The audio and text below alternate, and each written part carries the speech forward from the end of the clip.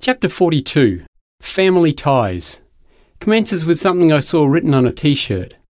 My wife said that if I go skiing one more time, she'll leave me. Gee, I'm going to miss her. I loved that t-shirt slogan so much that I asked the guy wearing it if I could take his picture. You see, Melinda has never been a skier, which is a huge disappointment to me, as I thought family ski holidays would be the ultimate happy times. But for Melinda, it was always too cold, too hard, and too painful. How does she know without ever having tried it? Well, there was that one time.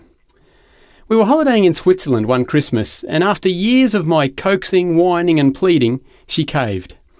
Her concession to maybe try it was all I needed to race out and buy her a 3-day lift pass. We were staying at the postcard-perfect alpine town of Grindelwald in the Jungfrau top ski zone, a seamless network of 213 kilometres, that's 128 miles of downhill skiing on 50 powder-puffing pistes amongst Europe's most spectacular scenery. Heaven. Well, about as close as we'll get to it down here anyway. I assured Melinda that it was the ultimate location to learn to ski. We were travelling with John, a lifelong friend who is an accomplished artist, fashion designer, real estate developer, interior decorator, and a lot of fun on the snow. I knew that between John and me, we could teach Melinda everything she needed to go from "I hate this" to "yee-haw" in just a day or two. In order to be able to teach her more easily, I sacrificed my personal enjoyment. For the only time in my life, I regressed back to skiing instead of the superior sport of snowboarding. Fellow boarders will know what sort of a sacrifice that was. So there we were, 3 skiers, sort of, and 3 perfect days. Well, to save you some details, it was actually 3 skiers on the first morning, and then just John and I for the rest. A word of advice. Doing a beginner skier in the middle sandwich snowplough train formation down a steeper than we thought slope ends up in a 6-ski porcupine position. Not good. By lunchtime, Melinda was back by the fire, rubbing her bruises and applying ice to a swollen knee. Never again. The words were spoken with a degree of obstinacy that I had never before witnessed in my gorgeous wife. John and I skied ourselves silly and came home absolutely elated at the end of each day. Well, the years flew by, and all of a sudden, it was time for me to teach our boys how to ski. To her credit, Melinda agreed to join us on our ski trip, as long as she didn't have to attach her feet to anything longer than woolly boots. We had a ball. The boys took to the snow, as kids do, and we had the bonus of a full-time cook making a la carte feasts 3 times a day. Perfect! But I still wished Melinda would join us on the slopes. A couple of ski seasons later, a group of friends kindly asked if we would like to join them on a ski break. Absolutely. They are friends that we don't see nearly enough, and the ski trip was a perfect chance to catch up. One of the team was actually Melinda's cousin-in-law, if that's a word. Trev is one of those big, fit guys who is a barrel of fun to be around.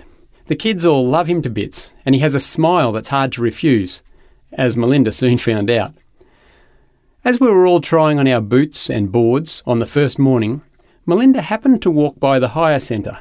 A bad move. Trev grabbed her by the arm, dragged her to the counter, and instructed the attendant to get this girl all the gear she needs to have a ball in the snow. Melinda squirmed, wriggled, and gave a list of seemingly good excuses, but Trev would have none of it.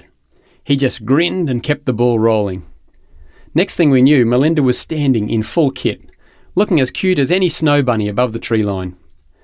Last thing I saw was Trev coaxing her out the door towards the lifts, and a qualified instructor. The outcome? She loved it.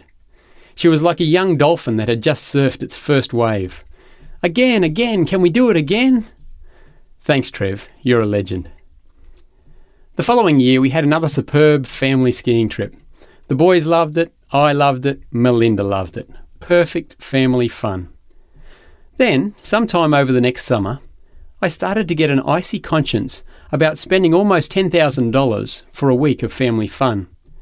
There were so many other things we could do with that money to help people in need. I mulled it over for a few weeks, then made an early winter announcement that we would not be having skiing vacations anymore, as I couldn't justify the flagrant waste of money. You can imagine how my patriarchal decision was received, especially by Melinda Snow Bunny Archer. What? But I just learned to ski. So here's the thing. If you're in a long-term relationship and God is convicting you to make some significant changes in your spending, your work habits, your asset portfolio, or even your travel plans, don't do it without first consulting your spouse. It took two of you and God to get where you are today, and any decisions about changes to your life plan need to be done hand in hand and on your knees. Don't change the rules halfway through the game without having the whole team on the same side. Don't lean over towards your wife after hearing a moving mission story at church and whisper, "Honey, I'm going to sell our family beach house and give all the money to these guys. I'll talk to our lawyers about it tomorrow." She might just reply, "I think I'll be talking to them too." Big changes often take time. I'm not saying for 1 minute that you shouldn't follow the promptings and convictions of the Holy Spirit. You wouldn't be the first person to leave all and follow him. Jesus was deadly serious and seriously wanting to give us a bionic life when he said in Matthew 10:37-39, "Anyone who loves their father or mother more than me is not worthy of me. Anyone who loves their son or daughter more than me is not worthy of me.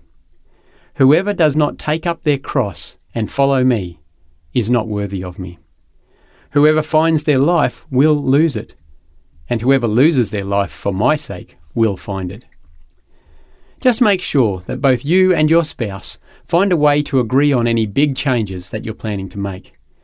You don't want to get immersed in your downsizing and simplifying activities only to find that your spouse and children resent your decision, that they haven't felt the conviction you have. Don't get to a point where your family is shouting at you, "Why do we have to be denying ourselves for you? And why are you forcing us to carry your cross? We were perfectly happy the way we were." If you're the father of the home, there is a guiding role that you need to play as the spiritual leader there. But be wise in the way you fulfill it. I know I haven't always played my cards well in this regard. When changes occur as a team, they may occur more slowly or differently to how you envisioned. If you're accustomed to making significant financial and corporate decisions on the fly at work, the slower pace of shepherding a family may be challenging. Hang in there. Don't give up. Remember inventor Thomas Edison's words. Many of life's failures are people who didn't realise how close they were to success when they gave up. Share your convictions quietly and peaceably. And if you're asking your family to deny themselves something for the benefit of others, then make sure that they can see you denying yourself some of your favourite things for the same reasons. We must lead by example, not by force.